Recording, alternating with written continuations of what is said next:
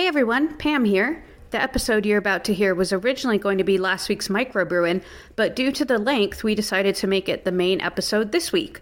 This is also a good time to announce that we are switching up our release days to Monday and Wednesday. So look for the second part of our coyote discussion next Monday. Thanks for listening.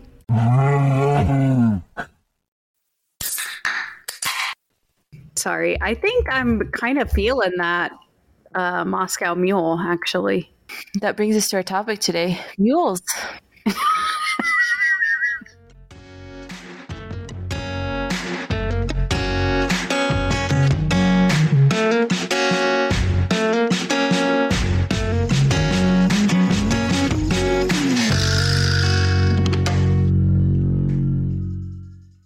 Hey everybody, welcome to the Bears and Brews podcast, to the Macrobruin edition. I'm Pam, and I'm joined by Salome, as usual. Hi everyone. Yeah, so I've already had a cocktail, a fairly strong one, because today was a rough day at work, but that's okay. What are you up to?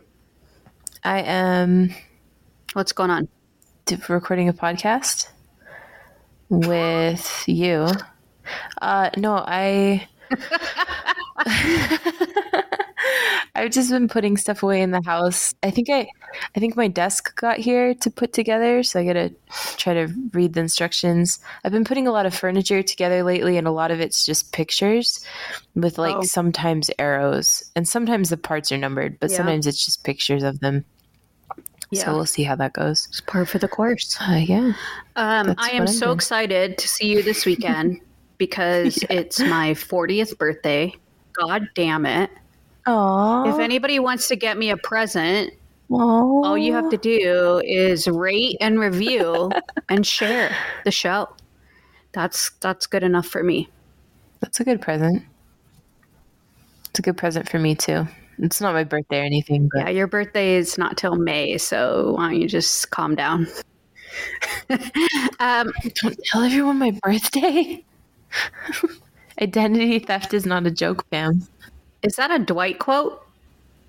Yes. I'm surprised you got that. Thank you. I was like, all right, so I need to make, it's not quite a correction, but kind of. On the Coyote episode this week, when I was talking about that Bo-Jest effect, where coyotes will do the vocalizations to make it sound like there's more of them than there are, I said they create an auditory hallucination. What I meant was an auditory illusion. An auditory illusion, not a hallucination. Oh, I was slightly curious about that, actually. Oops. Okay, that makes sense. There's other things that cause that, but not coyotes. They cause the illusion. Anyway, I laughed my ass off when I heard it when I was editing, but I just kind of wanted to clarify. Oh, that's amazing. Okay, so today's episode is about what to bring with you in your day pack. Oh, cool. So the reason why we're doing this, so we've had some serious convos lately, and I wanted something a little lighter and a little more practical. So what do you take in your pack? Today, we're just going to be talking about basic stuff when you're going out adventuring or going out even on what you might think is a short day hike. I've read stories about people who, were going on just a couple miles and not a lot of elevation, these pretty much considered easy hikes. And then a storm comes in or something like that, and they're just totally fucked. Mm-hmm. And I'll tell a story after we kind of go over some of these supplies, but it doesn't take a lot of space or effort or even a lot of money to be prepared for the elements. Yeah. Like there are a lot of fancy things you can buy, but those aren't really necessities. There's like inexpensive, practical stuff you can get, right? Absolutely. And we'll talk about my most expensive thing, but it's 100% worth it. Also, I didn't buy it; my mom bought it for me, so it doesn't really matter that it was expensive. Oh, I know what it is. I was gonna say, what is it? And I was like trying to figure it out. This podcast makes it sound like my mom just like buys me everything. Well, you were like, what we were talking about last time, and you're like, I've snowboarded in Tahoe. I have snowboarded in Tahoe. I think that was the same episode where you're like, yeah, I got my new skis for the winter. Okay, you make me sound like a douche. I work hard for your snowboard, my adventures. Yeah. Okay, anyway, let's get on to the topic. So what's the first thing you would take? Okay, so first of all, the day pack that I have is a 19-liter pack from REI. It's a pretty small day pack, to be quite honest, but everything we're going to talk about fits in there, and I could actually like strap hiking or trekking poles on the back, and I could put a lot more in there than I even do with all of these things. So let's talk about the 10 essentials. Have you heard of the 10 essentials? No. Like the 10 essentials of like hiking people or something? Isn't like a book? It's just a basic, it's kind of like leave no trace principles. It's just like a basic agreed upon, this is the shit you should bring when you are out doing adventures at the very least. So we're going to go through all 10 of them. Oh, gotcha. So any kind of adventuring, and to be honest, in my pack, most of this stuff, except like the food and the water, just stays in my pack all the time. So I never have to worry about making sure. If I'm going on something longer and I'm switching to one of my bigger packs, then I have to kind of mix things up. But for the most part, most of this stuff is just always in my pack.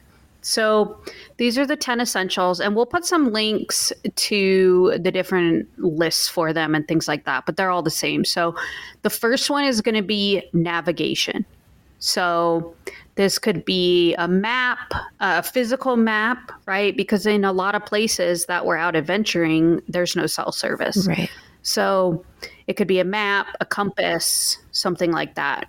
What I personally have in my pack, I have a compass, and I have on my phone, on Google, you can actually download maps of the area that you are going to be in or are in.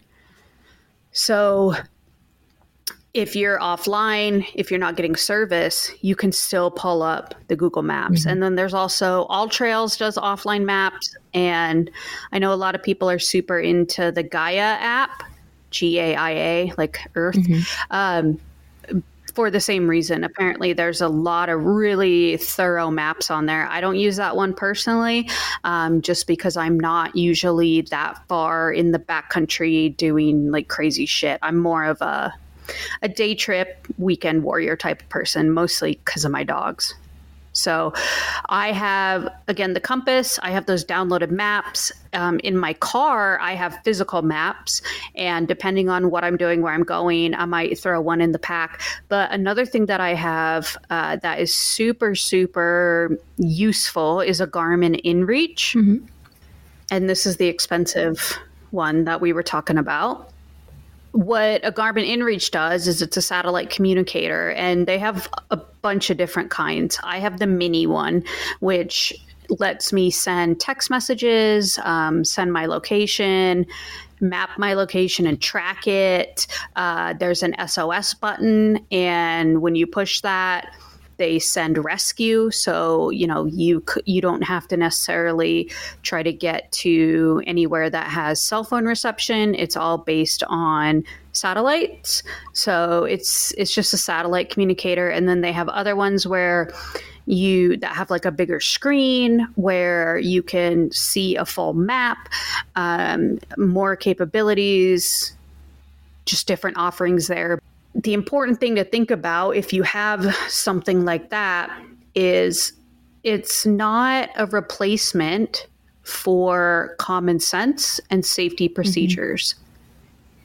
So just because you have one doesn't mean you should go out being reckless because, oh, I can just click this button and get rescued. Like, you still shouldn't be a dumbass, right? You should still go prepared. And, the idea when you go out in nature, the best way to prepare is being self-sufficient and thinking, I guess not thinking, but don't put yourself in a situation that you couldn't self-rescue from.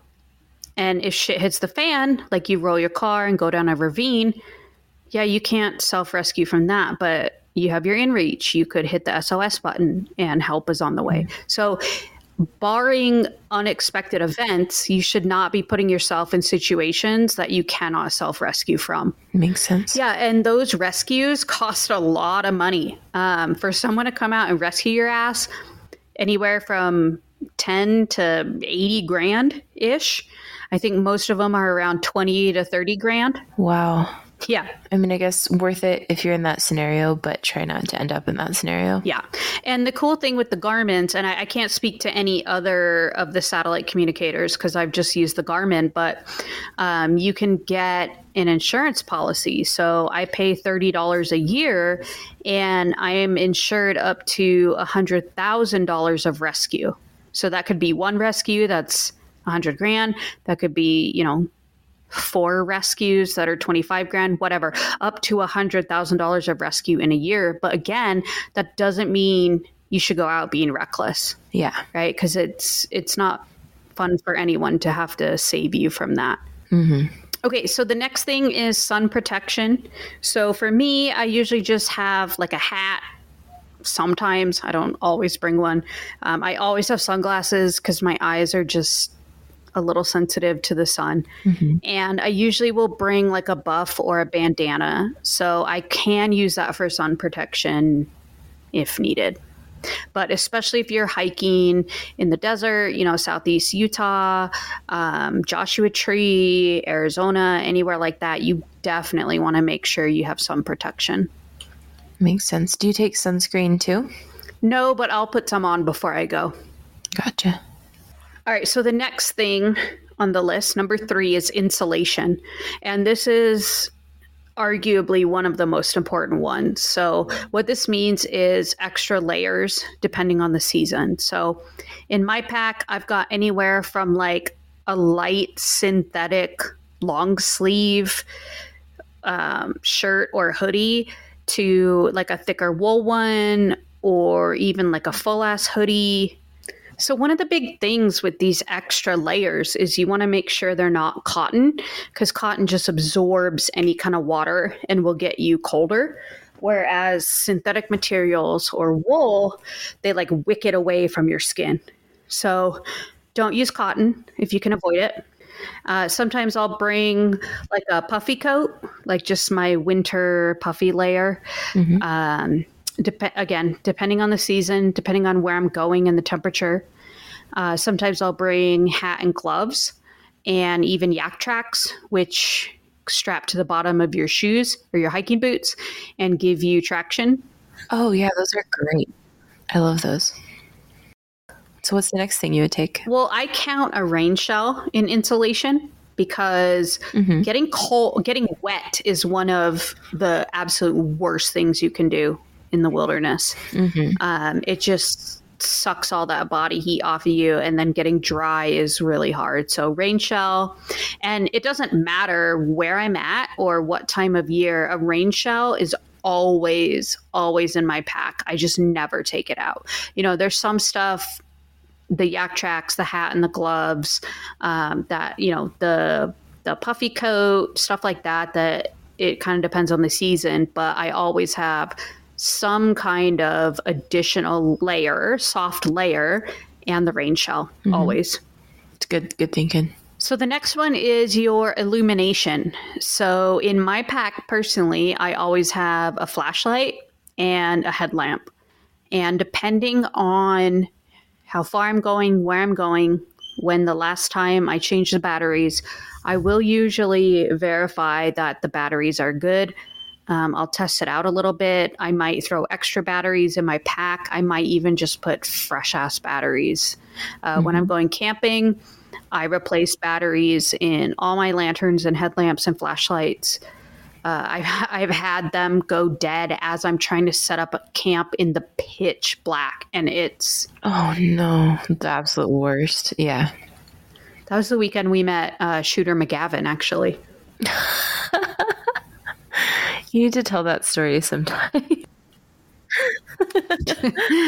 Okay, so the next thing, and one of the most important, is going to be your first aid kit. So this shouldn't be some little ass one, which is a couple Band-Aids, a couple things of Neosporin. You're going to want one that has the tweezers, the gloves, the gauze, the Mylar blanket, which we're actually going to talk about here in a little bit. You want one that has a lot of different options in it. And every single person in your party should have one. A lot of people will go, oh, this person has the first aid kit or whatever. But how many times in all these stories about some kind of rescue or emergency situation on a mountain, people get separated? Yeah, they get separated. Or in worst case scenarios, you use up all the shit in your own and maybe need somebody else's as well.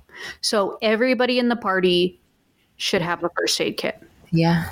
That's true. Okay, next one is fire. So I think we're going to have maybe a deeper conversation about wilderness safety at a different time. I think it would make sense to like deep dive into that as far as, you know, safety with like specific animals or in specific areas. Yeah, absolutely. Yeah, just ways to be extra safe. Yeah, I definitely want to do that. And, you know, fire in general might be a topic for that time, because a lot of people will think, you know, if shit hits the fan in the wilderness, oh, I got to build a fire. Actually, the most important thing you can do is, you know, obviously stay where you are, but in addition to finding water, make a shelter. Like, shelter is more important than fire. So yes, you want to have items that you can make a fire with, but that shouldn't be what you're relying on. You should have a good shelter. But so in my pack, I have waterproof matches, and mine has like a little cotton ball that's covered with like petroleum jelly, and that helps start the fire and kind of keep it going. Oh, yeah. And those are actually great, cheap fire starters to take camping. I also have a flint striker. So it's a piece of flint and a piece of carbon steel, and you strike the flint against it and it creates sparks. So you get some tinder. You might need to take your knife and like shave off little bits of a branch or something, get, you know, something that's going to catch pretty easily and quickly. But this flint striker, that's going to give you sparks to strike into that tinder or that cotton ball, whatever you have. Yeah. All right. So next thing is a repair kit or tools. So anytime I'm out doing something with anything inflatable, so maybe I have an inflatable camping mattress, or I'm on an inflatable kayak or raft or something like that, I always have a patch or two or three just in case. But my main thing here is going to be a Leatherman and a pocket knife. So you can do most things with the Leatherman if you get the really comprehensive ones. So next thing is going to be nutrition. So unless you're some wilderness survival mountain man, you're going to want to bring some different things to eat and keep you going. So in my pack specifically, I'll usually have like Quest bars or Chewy bars if it's like a shorter hike in civilization. And I usually bring grapes. Grapes are such an amazing little trail snack because they're like sweet, they're crunchy, and they're very hydrating. I just love grapes on a hike. They're refreshing. Yeah. Yes, refreshing. I'll usually bring an apple and trail mix, and then sometimes just like a bag of almonds or something like that. Sounds delicious. So hydration, this is one of the most important things. So you can go without food for like 3 weeks or something like that. You cannot go without water for normally like 3 days. So you want to take more water than you think you need. I know it's heavy, but coming back from an excursion with extra water is always a win. Mm-hmm. So water bottles, Camelback. So I will fill up my Camelback, which is 3 liters, and I will bring at least 1 water bottle. If I have the dogs, I'll bring more. And then 2 other things I bring in case of emergency is in my first aid kit, I have water tablets, which basically purify water that you might collect from a lake or a stream or something like that. It does taste a bit chemically, but if you're in a survival situation, who cares? Yeah, and better than getting some sort of waterborne pathogen. Right? Because if you get, for instance, and this is going to get a little gross, but if you get like Giardia, for instance, you are going to shit your brains out and dehydrate yourself so bad. And this is why it's worse to just go drink this random ass puddle water than it is to just not have it at all, because taking that risk, it's a huge risk. I mean, that could be life or death. I've seen a lot of videos lately, like on social media, of people drinking water outdoors because it looks clear. That doesn't matter. Don't just drink water from random bodies of water. It's a bad idea. It's a horrible idea. You're spot on. And just because you can't see something in there, like, did these people not pass basic high school biology? Like, what the fuck? I don't think they ever took biology in high school. I don't know. It's just like, it looks clean. Like, yeah, no, it's not how it works. Another thing that I bring that is super lightweight and not very big is a Sawyer brand water filter. So this thing is pretty small. It's smaller than a can of beer, to give a reference that I'm looking at right now, which is the can of beer I'm drinking. And it filters out different parasites, bacteria, and viruses. So, and when you get one, it comes with like a little water bottle that fits in there, but it can fit on any kind of water source or water bottle. But yeah, so I always have my Sawyer with me as well, just in case, because throughout my life, I've been in a couple situations that have been sketchy, and we're going to talk about one here once we get through this list. But bringing these extra things literally could be life or death, and some of them only weigh a few ounces and aren't that big of a deal, especially if you're just like going on a day hike. But I would even say more so if you're going backpacking, because you're not close to anything. You almost definitely don't have cell phone reception. So, and again, you need to self-rescue, right? So if shit hits the fan, you want to make sure you're taking care of yourself. All right. So the last thing of the 10 essentials is an emergency shelter. So this could be like, this is where I would use my rain shell if it came down to it. Put it up on some branches or something and get underneath it. As a protection from the elements. But I always keep a Mylar emergency blanket. Those are those shiny ones that you see like runners in marathons having. I always have one of those in my first aid kit, and you can actually use those as like a bivouac. So bivouac is when you have to stay somewhere overnight or choose to stay somewhere overnight and you don't have like a tent or anything. So you can get, we'll link a little bivy sack that I have from Amazon. Thankfully, I've never had to use it, but it is one that is in my pack just in case. And that is a way to stay, safe from the elements, but not necessarily having to bring a bunch of shit with you. Makes sense. And some of those Mylar blankets, you can actually, and those bivy sacks, you can actually almost turn into little tents. I mean, they'll be open at each side, but the way, depending on how you string them up, you could like wrap yourself in them like it's a sleeping bag, or you could use them as protection from the rain if it's not that cold and you don't need to, be super insulated. So there's a lot of options there. So you could bring like a few of them and kind of improvise? Oh, totally. Like, so I always have... Yeah. You could totally bring several. I always have a bivy sack, a rain shell, and that Mylar blanket. But, they're pretty light. So throwing a few more in there isn't going to be a problem. And actually, another super easy, cheap, lightweight thing that could save your life is a poncho. Oh, yeah. Those are like really underrated, I think, when outdoors. Yeah, I think so too. They're super underrated. Again, sometimes getting wet means life or death. So, you can get these cheap little ponchos and throw them in there. They weigh nothing. They don't take up a lot of space. They're not a lot of money. I guess my point is you can't afford to not bring this stuff. Yeah.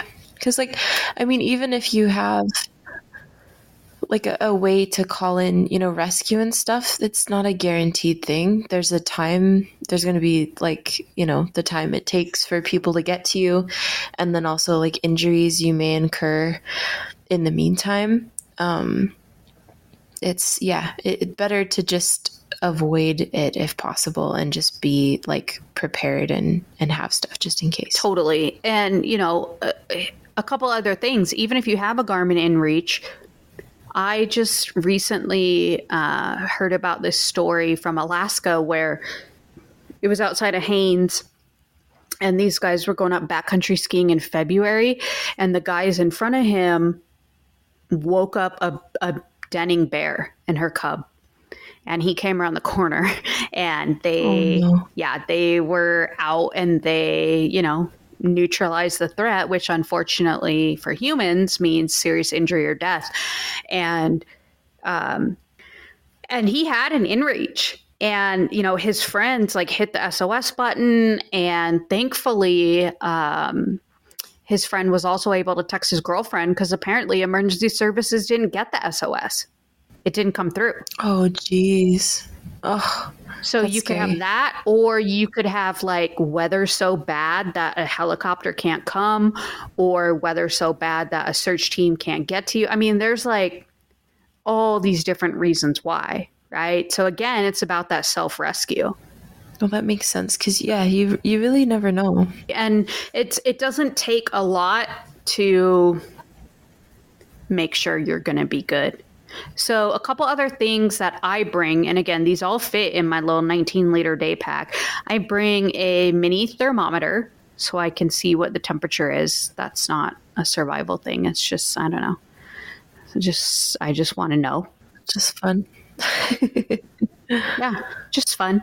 I mentioned with the sun protection, a bandana or a buff. So a buff is the thing that it's one piece. You don't tie it like a bandana. It can go around your neck.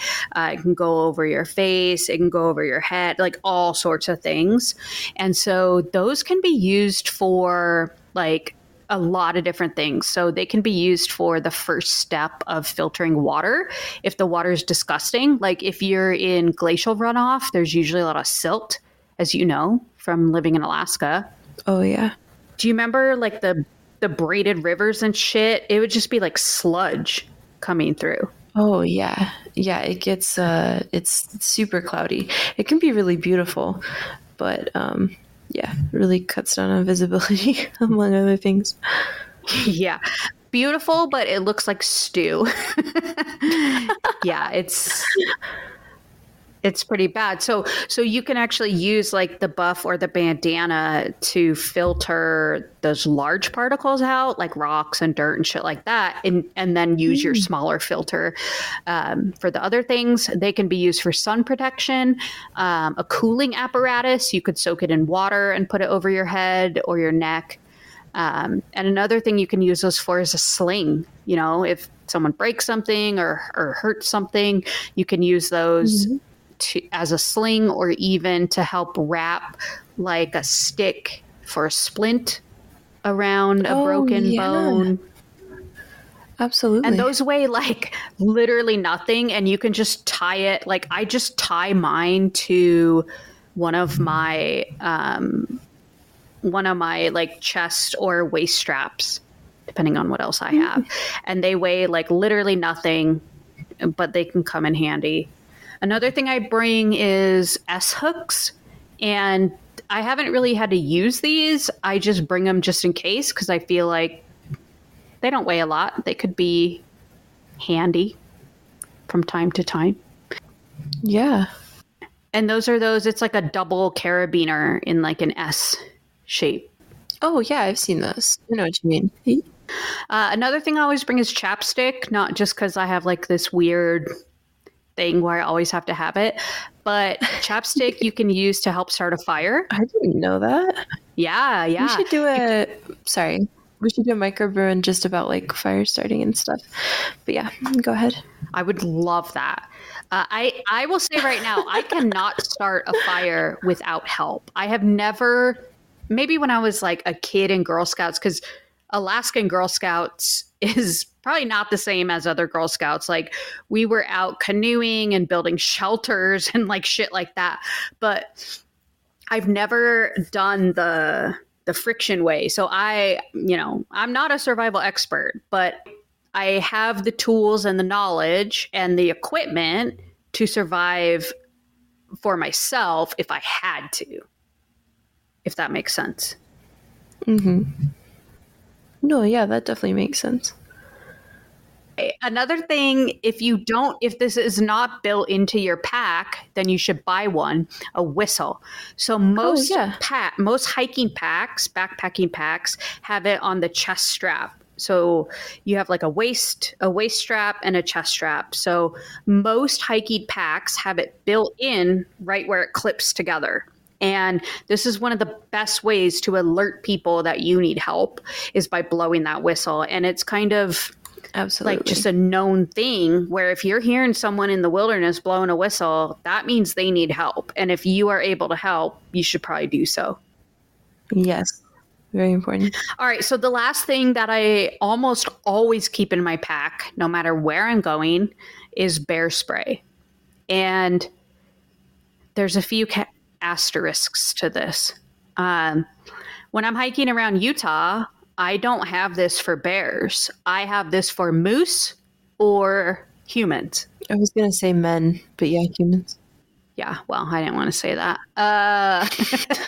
But yeah, pretty much. But here's the thing. It's not actually in my pack. So if you have bear spray in your pack, even if it's on the little side areas where your water bottles go, that's too fucking far away. The majority of bear encounters are split second. So whether you take, what I used to do is I took a carabiner and I put it around the bear spray holster and my waist strap of my pack. So it was right there. I could pull it out of the holster. They have different kind of belt holsters, chest holsters. Now I use a scap belt that you so graciously gifted me, and I can just pull that bear spray out and use it right away. You need to be able to get to it literally in under a second if it's going to be of any use. Yeah. Yeah, I mean, there's some times where you have more time than that, but is it worth risking? No. So chest holster, belt loop, literally fast enough where you don't even have to think to just grab it. And it should always be in the same spot, so it just becomes muscle memory. And that's true in your tent also, actually. That's a side note. But always in the same spot, so it's just muscle memory. Oh, good point. Yeah, in a tent, that would be a very important thing to have. So that is what is in my pack and the 10 essentials. And we've already gone quite long, so God, maybe this will just become a regular episode. Fuck it.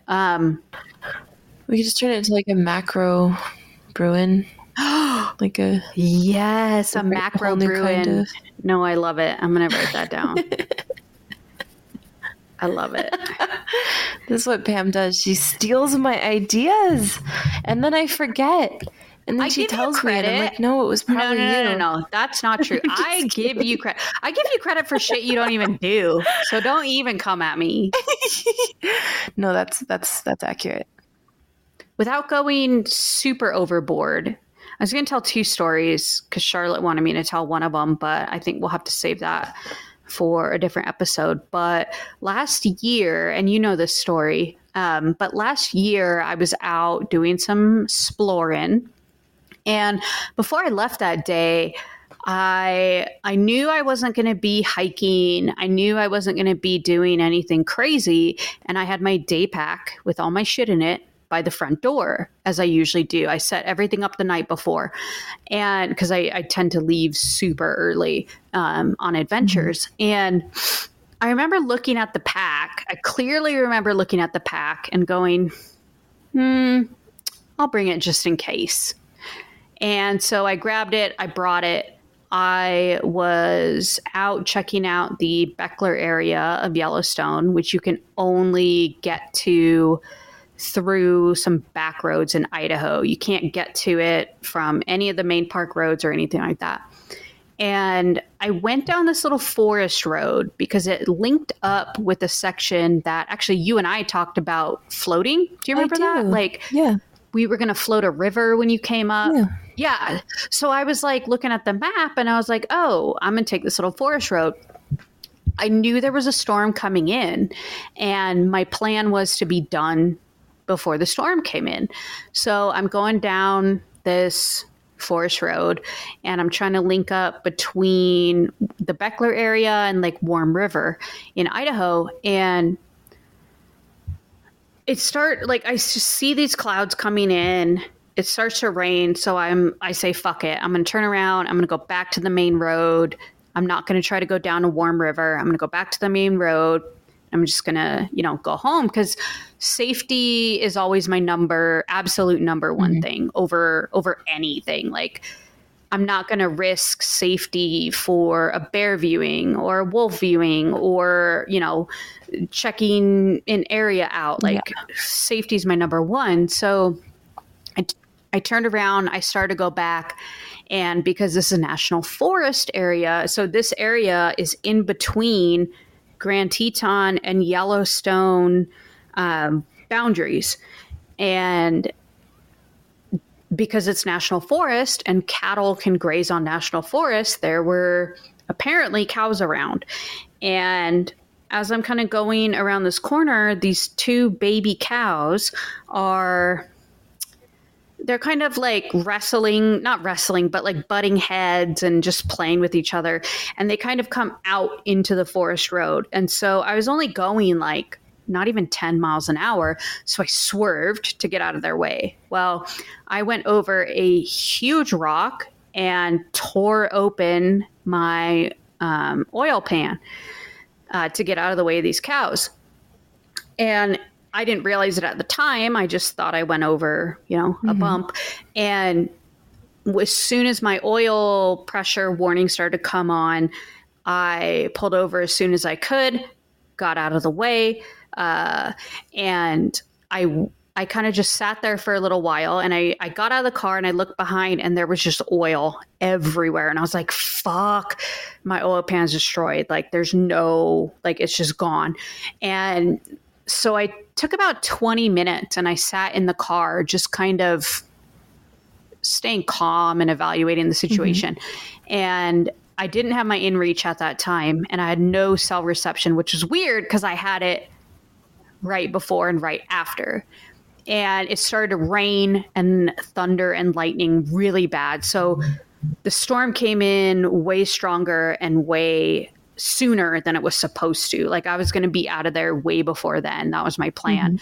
But it hit way earlier, way stronger. And just the rain was insane. Like I kind of sat there for a little while contemplating what was going on, seeing if someone would drive by.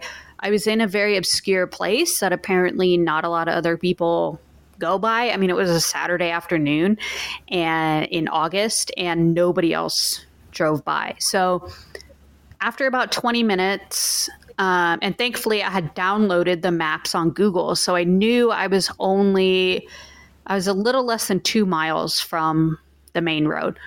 So I put a little note on the dashboard, car broke down, walking to this highway or whatever, in case anybody came by. I got my pack, I got my bear spray out, I got my rain shell on, got my nice hiking shoes. I had enough shit in the car. I probably could have survived out there for like 3 weeks on my own, to be quite honest. But I was looking at like the weather map, and it was just going to get worse. So it was like, oh, spend all night here in this terrifying situation, or try to hike out before it gets too bad. And because I had dogs at home, I decided, hey, I'm going to try to hike out before it gets too bad. Mm-hmm. So I had to hike a couple miles to that main road. And to be honest, I've been in some pretty sketchy situations throughout my life. And I don't know if this one messed with me a little bit more because I'm older now, or because I was alone, or what. But it was a little unnerving to be kind of going through grizzly habitat. Absolutely. In a thunderstorm, trying to get back to the main. I made up a song. I sang really loud. I clapped a lot. All I saw was cows and a deer. So, I get to the main road and lightning starts hitting, I'd say within a half mile, pretty close.